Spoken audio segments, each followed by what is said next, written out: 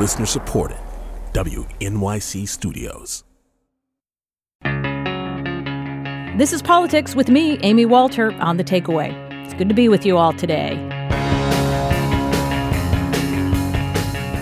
As the 2020 campaign season kicks off, there's one phrase we've been hearing a lot from both declared and likely Democratic candidates for president. I'm a co-sponsor of the Medicare for All bill. We need to have Medicare for all. Medicare for all bill. Medicare for all. Medicare for all. But what is Medicare for all?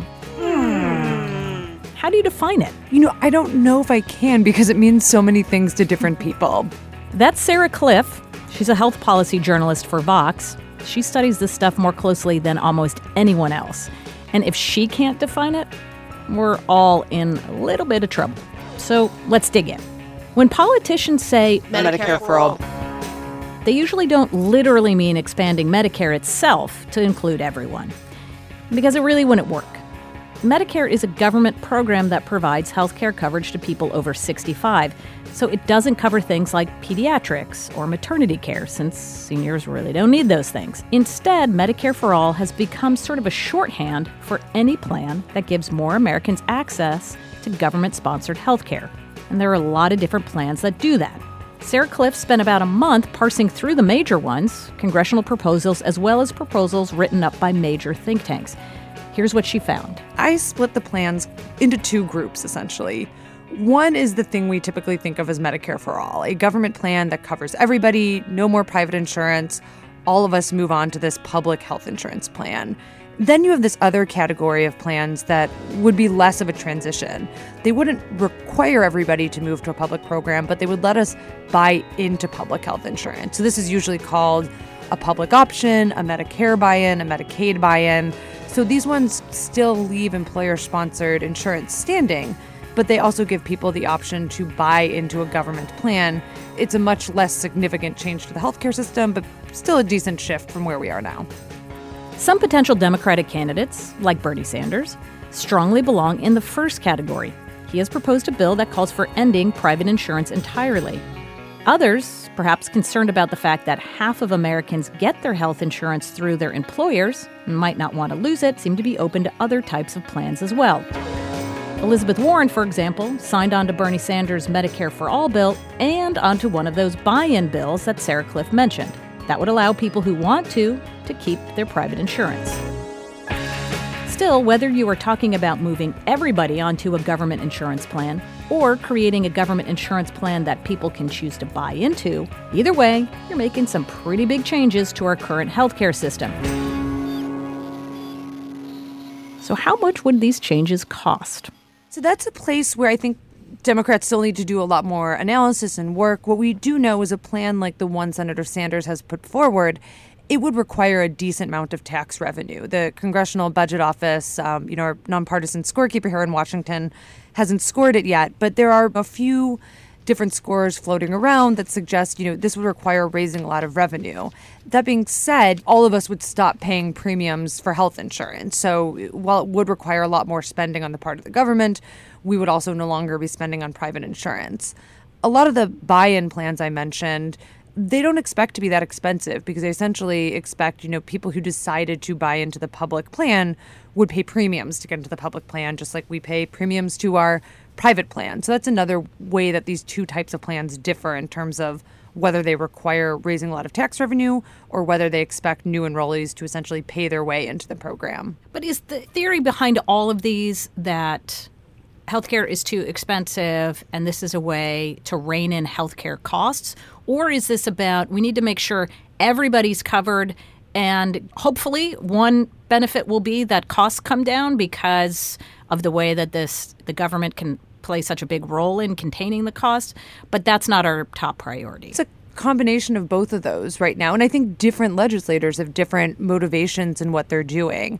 I think there's pretty widespread recognition among Democrats right now that the Affordable Care Act did not go as far as they would like, that if they could do it again, they would have made the deductible smaller, they would have made it more affordable health care. And so when I look at these attempts to expand public coverage, they seem like a desire to remedy that. And I think there's a split right now between the Sanders camp and the Medicare for All camp, which says that we need the government to run the entire system. We need the government to regulate prices. That is how we're going to get to affordable health care.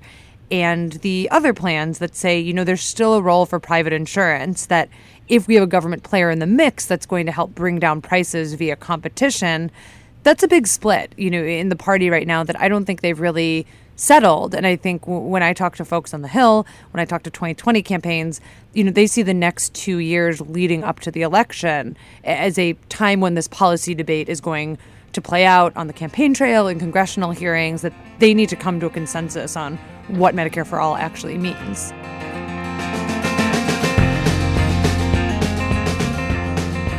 This whole time the Medicare for All debate has been unfolding, I've been thinking about the Affordable Care Act, a.k.a. Obamacare.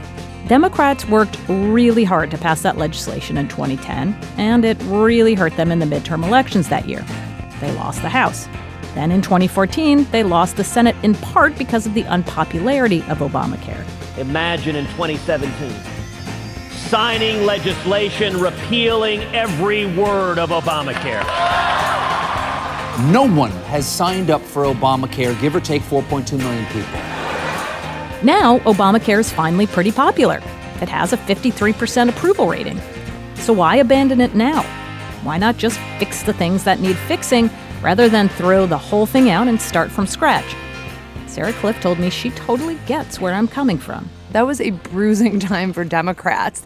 They got this law through, but they suffered a lot of electoral consequences. The rollout didn't go as they expected. If you had asked me to look in my crystal ball, I would have thought Democrats would be shying away from healthcare at this moment. But I think the fact that they seem to be quite active on this issue, that it's going to be a key feature of the 2020 primary, kind of traces back to the repeal efforts, where Republicans really launched this full-on attack on the Affordable Care Act. And that seemed to get Democrats thinking, the Affordable Care Act was our compromise option. It was the thing we hoped to get Republican support for, so we put in these private marketplaces.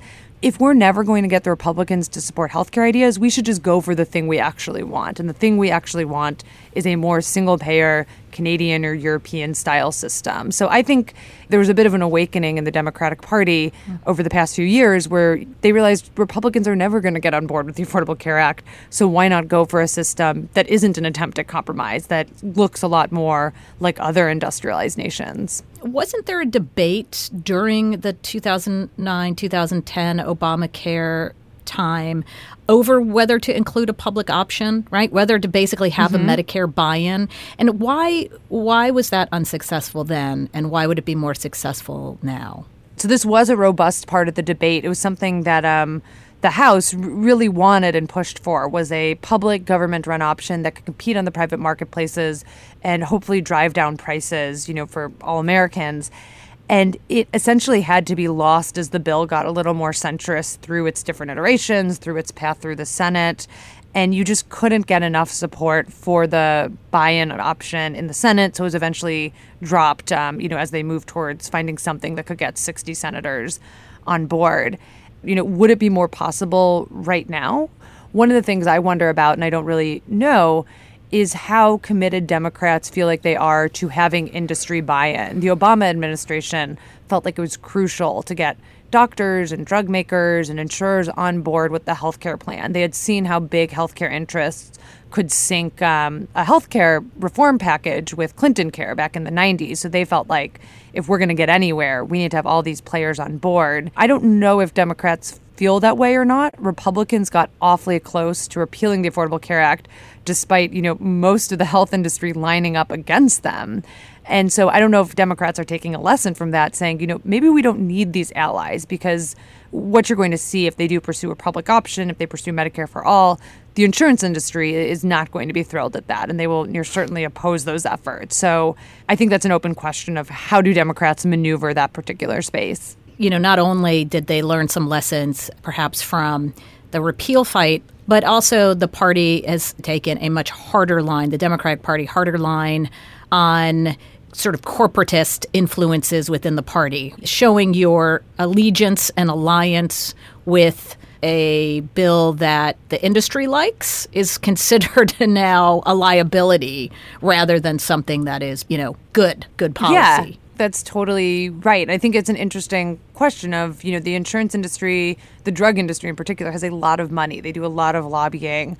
And I don't know how those two forces run into each other at this exact moment. If Democrats feel like we can overcome the insurance industry. Most people aren't big fans of the insurance industry. We can weather their advertising against us, or if there still is that hesitation, thinking that we can't weather those sorts of attacks and the amount of money they would spend, campaigning against a bill like this one. I'm old enough to remember the fight over healthcare in the 90s, where the health insurance industry was very influential with these so-called Harry and Louise ads. But this was covered under our old plan. Oh, yeah, that was a good one, wasn't it? Where they're raising questions about the health care plan that Democrats were then pushing through, saying, you're going to lose your health care, this is going to be terrible, government's going to take it over. Having choices we don't like is no choice at all. Yeah, they choose. We lose. I'm wondering if that may be a factor as well, as there are very few Democrats in Congress right now who were around in the 90s. Yeah, that's a good point, because I think, when I followed the Obamacare debate, those Harry and Louise ads would come up all the time. And they seem to like there's a little bit of PTSD in the health policy liberal circles around having those kind of ads. And then, you have folks like newcomers like Alexandria Ocasio-Cortez who, might say, screw it, I'm not scared of the insurance industry. I am ready to give this another try. But I think you're right. We're talking, at this point of 20 years passing since those ads ran, maybe they'll be a little bit less salient than they were during the Affordable Care Act debate. Do you think there is ultimately going to be some sort of consensus around what a final Medicare for all bill would look like? Or do you think that ultimately there will just be these multiple bills floating around and candidates and campaigns are going to have to take sides? So I don't think we'll have a consensus by the end of this election. What I'd expect is to see candidates kind of carving out their own niche. And then I think if, a Democrat does win the White House in 2020, one of the things that's really crucial is whether they decide to make healthcare a priority, not just what their policy is, but whether they decide, okay, this is the thing that I'm going to make a really big push for. So I think we end 2020 with a better understanding of how these plans work, how much they would cost, who would gain insurance. I don't think we end the election with a clear consensus among Democrats of, okay, this is the plan that we're all lining up behind. Sarah Cliff, thank you so much for coming and helping to explain all of this. Thank you for having me.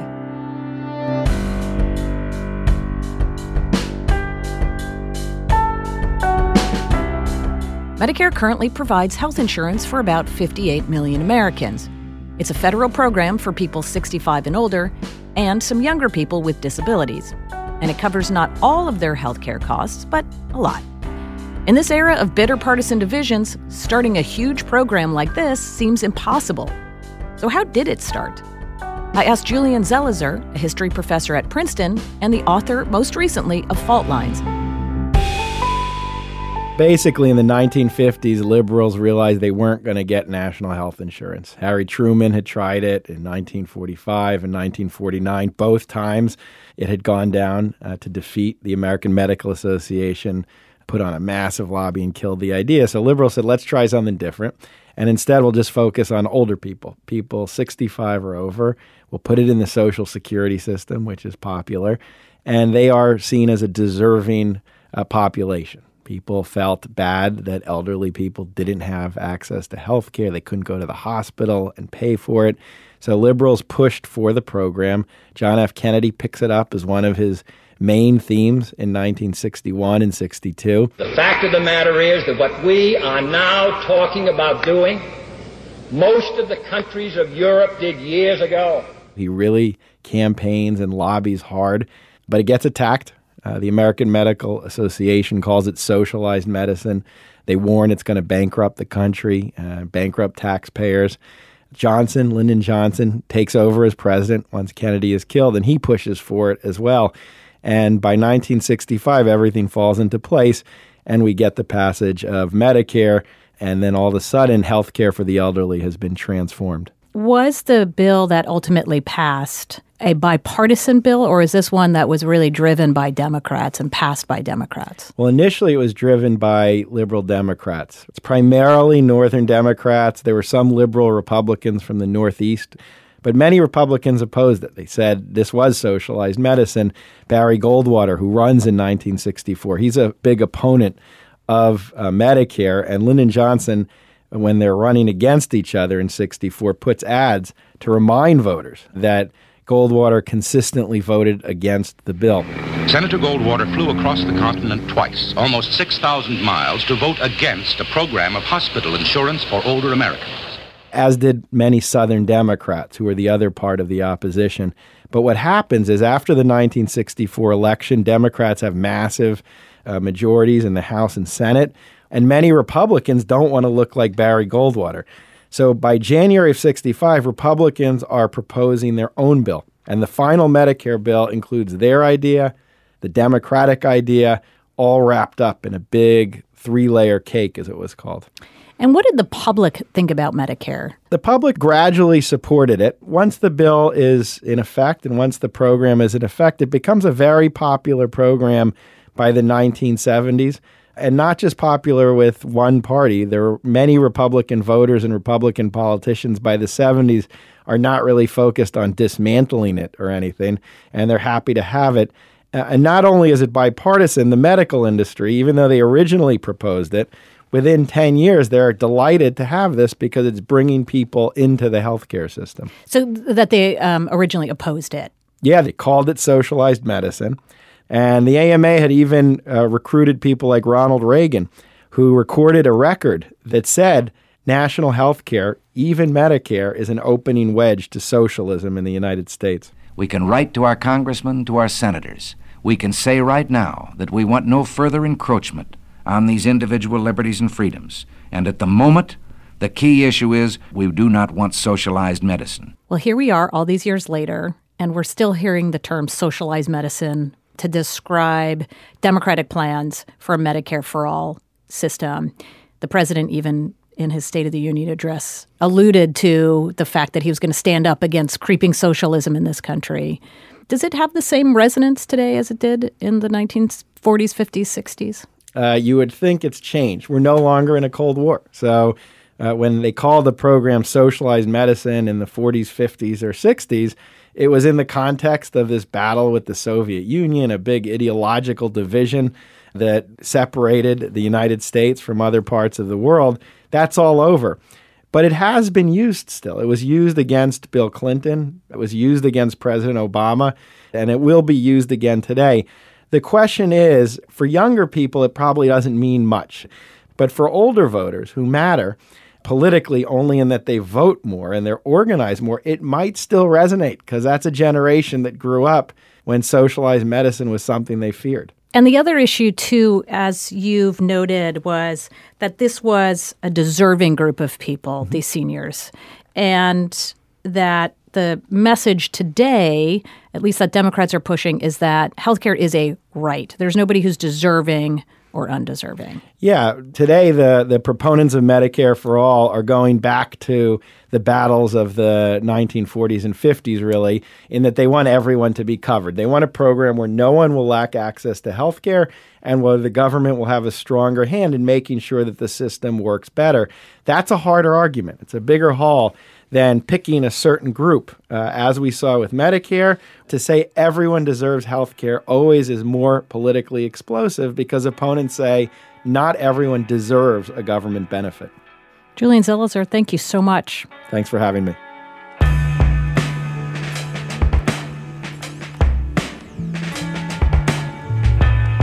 In the midst of a conversation about universal health care, I'd be remiss not to mention the late Congressman John Dingell, who died at his home in Michigan on Thursday at the age of 92. Congressman Dingell was many things. At 59 years and 21 days, he was the longest-serving member of Congress, a diehard ally of the auto industry, and a stalwart advocate for universal health care coverage, a cause he carried on from his father, whose seat he won in a special election after his death in 1955. In that role, at the start of every new Congress, Representative Dingell introduced a bill to establish a national health insurance system. In 1965, when the House voted to pass Medicare, then-Speaker John McCormick gave the gavel to Dingell, who presided over its passage. And while he continued in each Congress to fight for health care to cover every American, his legislation never passed in full. Still, pieces of that original bill have found their way into current law. Here's John Dingell reflecting on those efforts in a 2009 interview with NPR. As I have revised the bill over the years, we found that about half of the original piece of legislation has been enacted into law. Things like the establishment of the National Institutes of Health, universal vaccine programs, as well as programs covering maternal and children's health. He was awarded the Presidential Medal of Freedom by President Barack Obama in 2014. And at that ceremony, he described what drove him and his work for nearly 60 years in Congress. This job belongs to the people, and it's supposed to be done in the best way we can. It is a job that is supposed to literally keep us up so that we do not do less than that which the people expect. Farewell and Godspeed, John Dingell.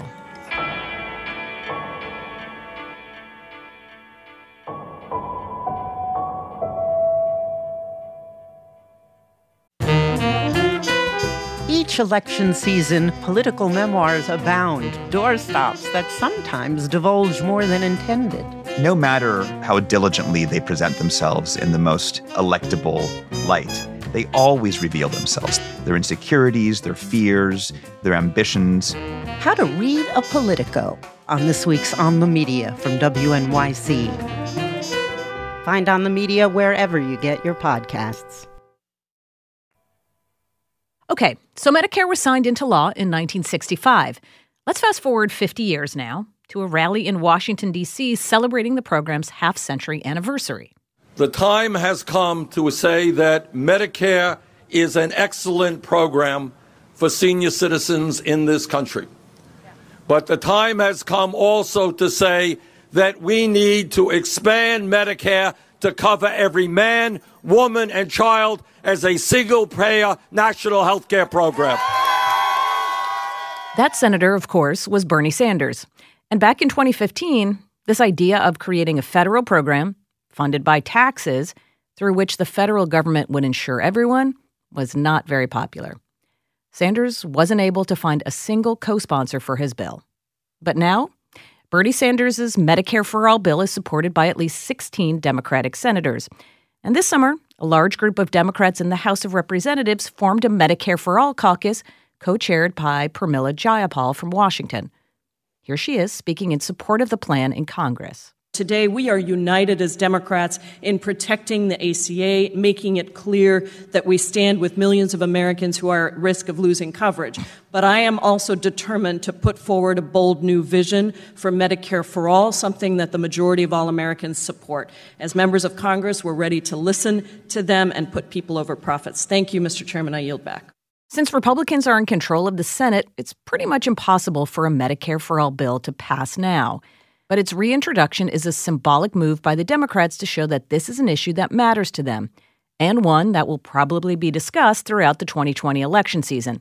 Here is Democratic Representative Alexandria Ocasio-Cortez calling for exactly that conversation on Meet the Press Daily earlier this week. I reject the idea that single payer is impossible. I reject the idea that universal health care is impossible. All of these things are possible. When we talk about what I want in a 2020 candidate, I want a 2020 candidate that says we can do these things. We can be audacious. Some Democratic strategists worry, however, that by uncompromisingly throwing their support behind Medicare for All, Democratic presidential candidates might end up alienating swing voters during the general election.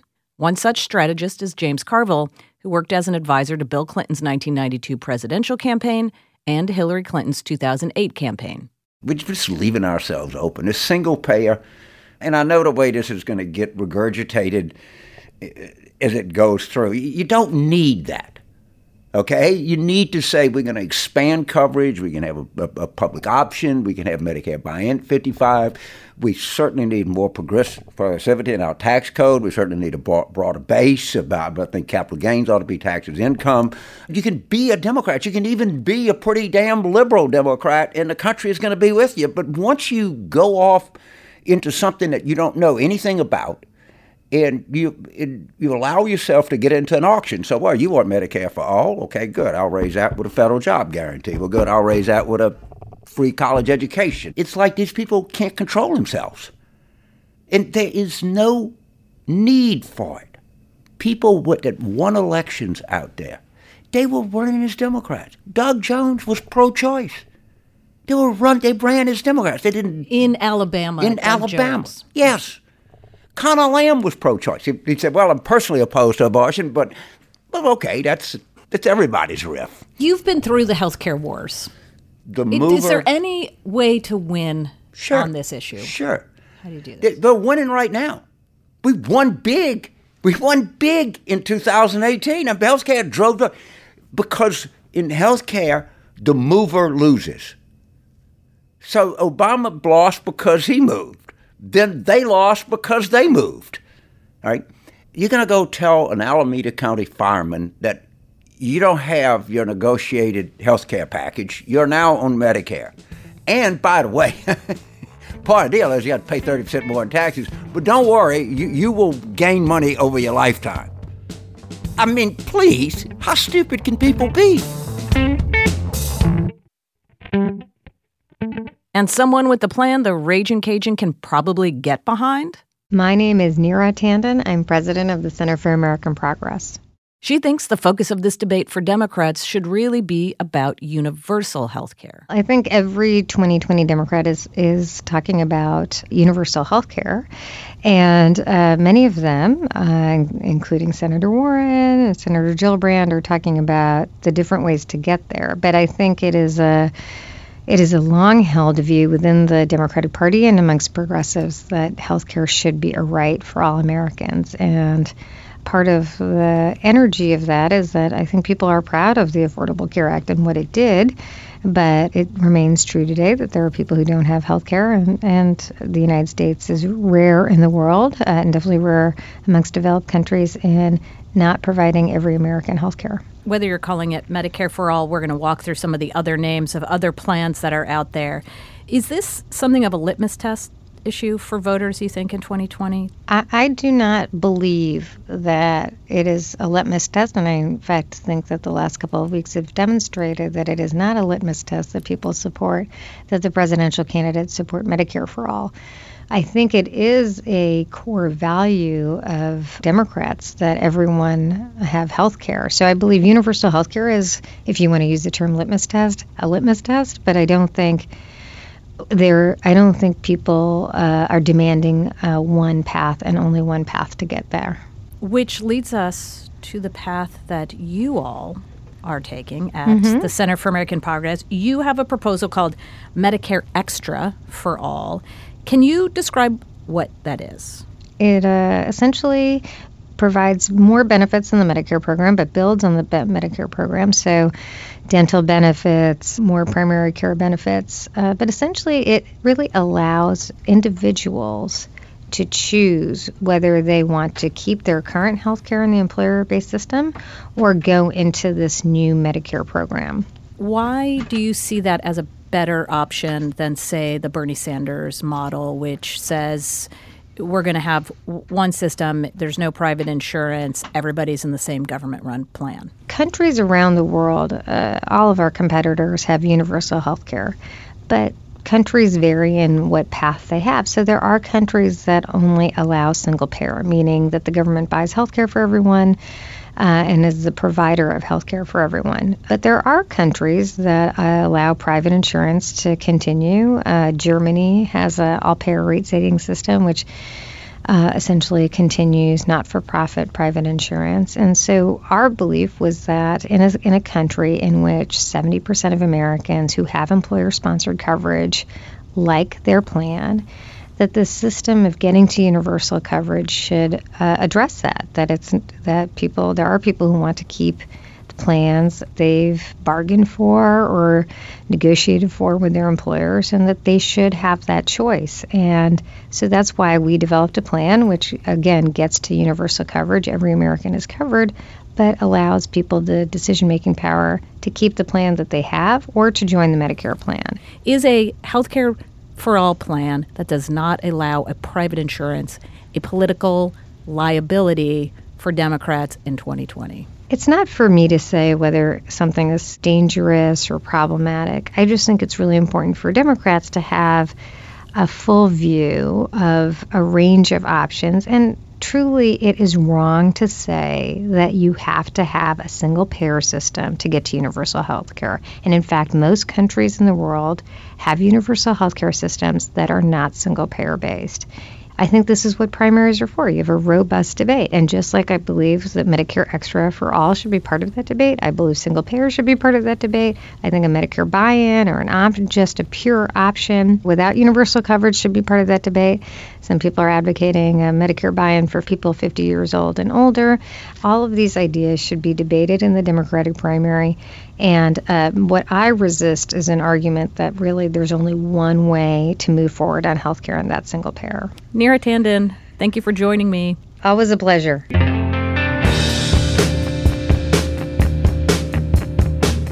Okay, so we understand that Medicare for All means different things to different people. Neera Tanden just described the policy that the Center for American Progress drafted. It essentially would let people keep their employer-sponsored health care or private insurance if they like it, but it also offers some sort of public buy-in option for people who want that. But what about folks on the other side of the aisle? We know repeal and replace didn't work, so what's the solution Republicans see going forward? I called up Avik Roy. He's president of the Foundation for Research on Equal Opportunity, a conservative think tank.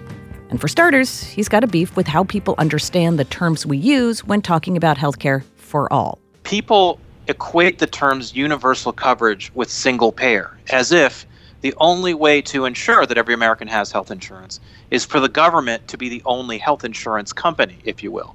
And that's not true. If you look at Europe, there are a lot of different models out there. There are countries like the UK where there is effectively only one insurer, the government. So that's a system that a lot of people on the left favor. But there are also ways to achieve universal coverage that involve universal private insurance. So, for example, Switzerland is a country that has a system in which there's no public option, there's no Medicare, there's no Medicaid. There are only private insurers delivering coverage to the Swiss population.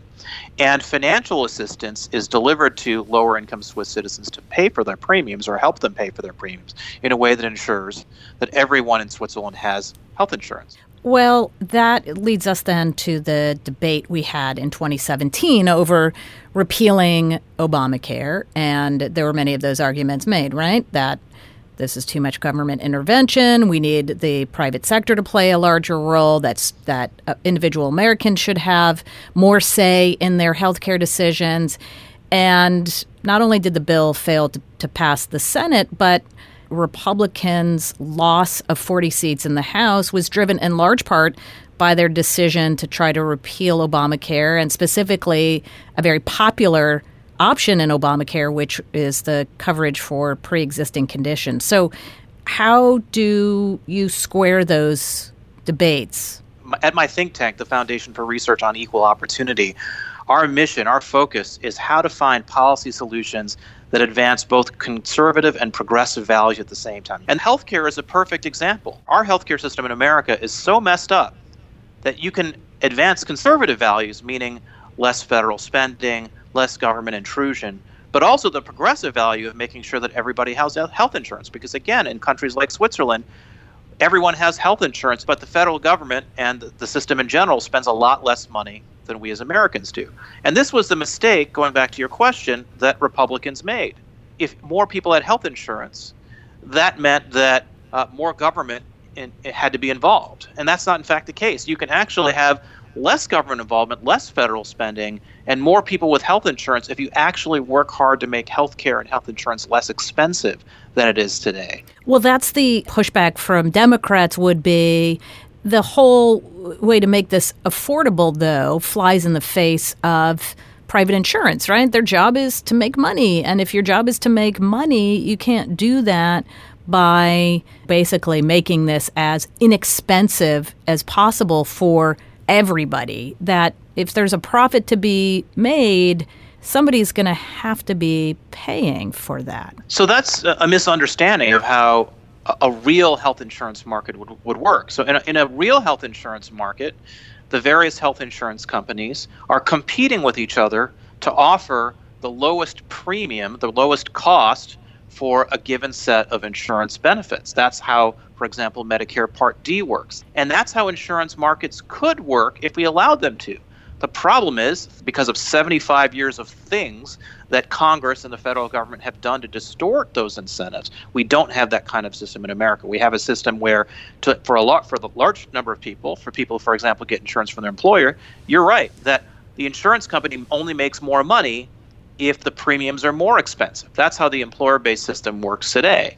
But in a true individual market, where insurers are competing for an individual's business, insurers have an incentive to compete on premiums. And that's the kind of system we have to move more towards. And that's the kind of system I want Republicans and conservatives to embrace, because that's how you get to universal coverage in a market-based way.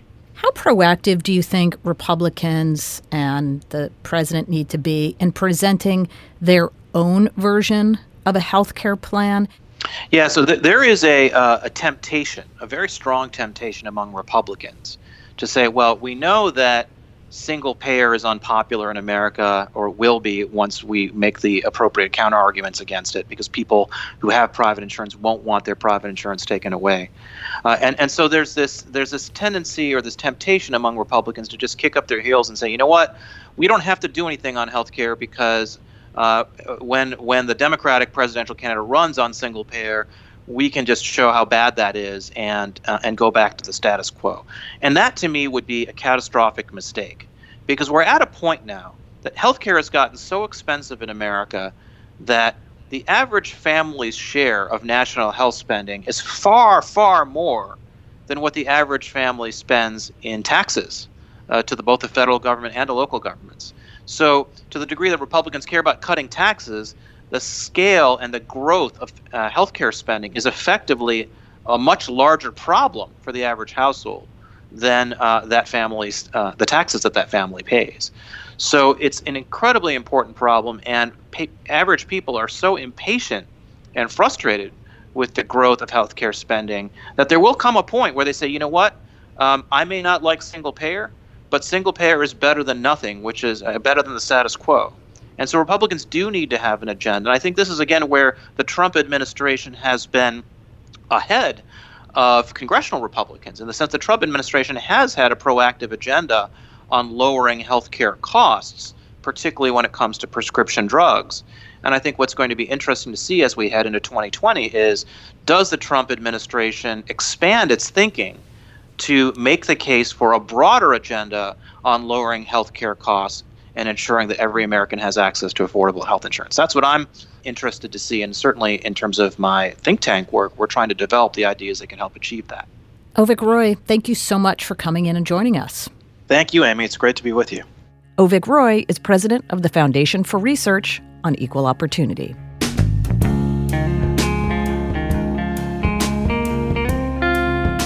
Medicare for All, while it's an appealing idea for most Americans, for a majority, you can't take that one finding in isolation.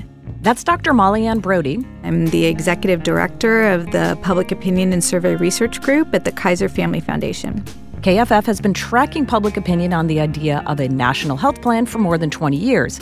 And according to their data, support has ticked up a bit, particularly since 2016. So we asked people, do you favor or oppose having a national health plan, sometimes called Medicare for All, in which all Americans would get their insurance from a single government plan? And as you could imagine, depending on how you ask the question, you could get different answers. But what we find with that question is 56% favor that idea. And then you start asking more detailed questions about some of the parts of Medicare for All. Well, right. So we do two things from that starting point. On the one hand, we ask about some more of the incremental expansions of government programs, things like allowing people 50 to 64 to buy into Medicare, or people who don't have insurance to buy into Medicaid, or an optional Medicare buy-in. And when we ask those sorts of questions, we get support closer to the 3/4 level. And even in the two cases of Medicare buy-in and Medicaid buy-in, 2/3 of Republicans support that. The other thing we do, once we do the main question, is we ask a variety of questions that are framed in terms of arguments that supporters and opponents would say about a Medicare for All program.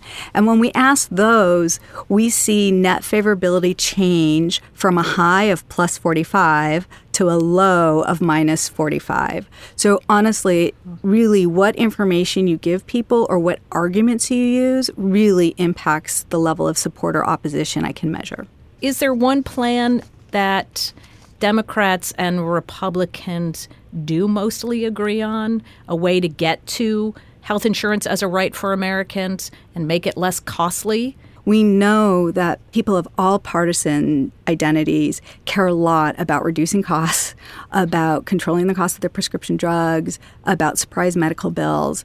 They support the idea of universal coverage, but trying to come up with a national health plan that can do all of those things has always been a challenge. You know, we can go back to President Clinton, we can go back to President Truman, we can go back to the debates over the ACA, and you saw the partisanship that immediately developed in the context of those plans. So I think starting with where people in the first case, how they react to these ideas versus what would happen in the course of a public debate, you really have to have two separate conversations about that. Have you asked the question of Americans whether they would like to see the current system fixed versus going into something that's a new system called Medicare for All? At this point in time, it doesn't top the priority list for most Dems or for most partisans. So in fact, when we asked people what they wanted to see from Congress this year in terms of health, they're much more likely to say lowering the cost of prescription drugs, making ACA protections for pre-existing conditions continue, or protecting people from surprise medical bills. And in fact, we did ask a question only of Democrats, and we said, what do you want the House Democrats to focus on? And we gave them only two choices: improving and protecting the ACA or passing a national Medicare for All plan. And at this point in time, 51% of Democrats said that they would prefer that their Democratic congressional delegation was working to protect the ACA. 38% said that they would prefer if they were working to pass a Medicare for All plan. So I think that sheds light on the divisions within the Democratic Party at the moment when it comes to this issue. While it's an appealing issue to Democrats across the board, when it comes to being a priority for policy action, many Democrats, in fact, a majority of them, don't think it should be the priority right now. Do Democrats then risk going for this big new plan and failing, rather than trying to find fixes for the things that people are the most concerned about, as you said, drug prices, pre-existing conditions, that even some Republicans have said they also want to find a fix for? You know, I think that the Democratic leaders are really walking a fine line right now in terms of talking about things that appeal to all parts of their constituency. I do think that one of the big challenges is here is something I said at the beginning, but we didn't unpack a little bit. And this is this idea that most people think that they'd be able to keep their current health arrangements under a Medicare for All plan. And we know that this, sort of harks back to the earlier health reform debates, that people get very risk adverse when they're told that they have to change what they're used to. In fact, there's that political science concept called reversion to the status quo. And I think it perfectly captures the challenge that's facing the Medicare for All supporters right now. So moving people off a status quo, even when it might be subpar to an alternative, is a really, really, really tough thing to do. Democrats who are running for office and Democrats who are leading the party right now are really, trying to navigate this environment where healthcare is definitely an appealing conversation. There are a lot of things within healthcare to talk about to appeal to constituencies. There is a question as you lead into 2020, what the role of this Medicare for All discussion will be. Will it be a litmus test? Will it just be a mechanism to help enthusiasm, particularly among the most progressive wing of the party? But to what extent do they start making people who support the idea get concerned about it really becoming policy is a really tenuous line to walk, because as we saw, as soon as you start talking about, whether there'd be long wait lines or whether you would have to give up your employer-sponsored insurance, we saw support fall dramatically, even among Democrats. Again, it suggests that we're at an early stage of this conversation and that it would behoove Democrats to not forget about a variety of these other healthcare issues that are really on people's minds. Dr. Molly Ann Brody, thank you so much for joining us. Thank you for having me. Dr. Molly Ann Brody is the Executive Director of Public Opinion and Survey Research at the Kaiser Family Foundation. The debate over government's role in healthcare has been a long-standing staple of American politics. And while I'm no expert on healthcare policy, I have watched the issue play out politically for many years. The bigger the proposed change to the current system, the bigger the political backlash. There are few issues more emotionally laden than healthcare, which makes the issue easy to grab people's attention, but also easy to demagogue in political ads. Today, Medicare for All is a catch-all phrase. The 2020 primary campaign gives Democrats the opportunity to shape it into something more substantive. Will Democratic primary voters want an incremental plan, like a Medicare buy-in, or do they want to see something more uncompromising, like a single-payer system? But this Democratic debate will also open the opportunity for Republicans to begin to define it too. Which side does the better job of selling their definition of it is going to be a critical piece of the 2020 campaign. That's all for us today. Remember, you can always find us on Twitter. I'm at Amy E. Walter, and the show is at The Takeaway. Thanks so much for listening. This is Politics with Amy Walter on The Takeaway.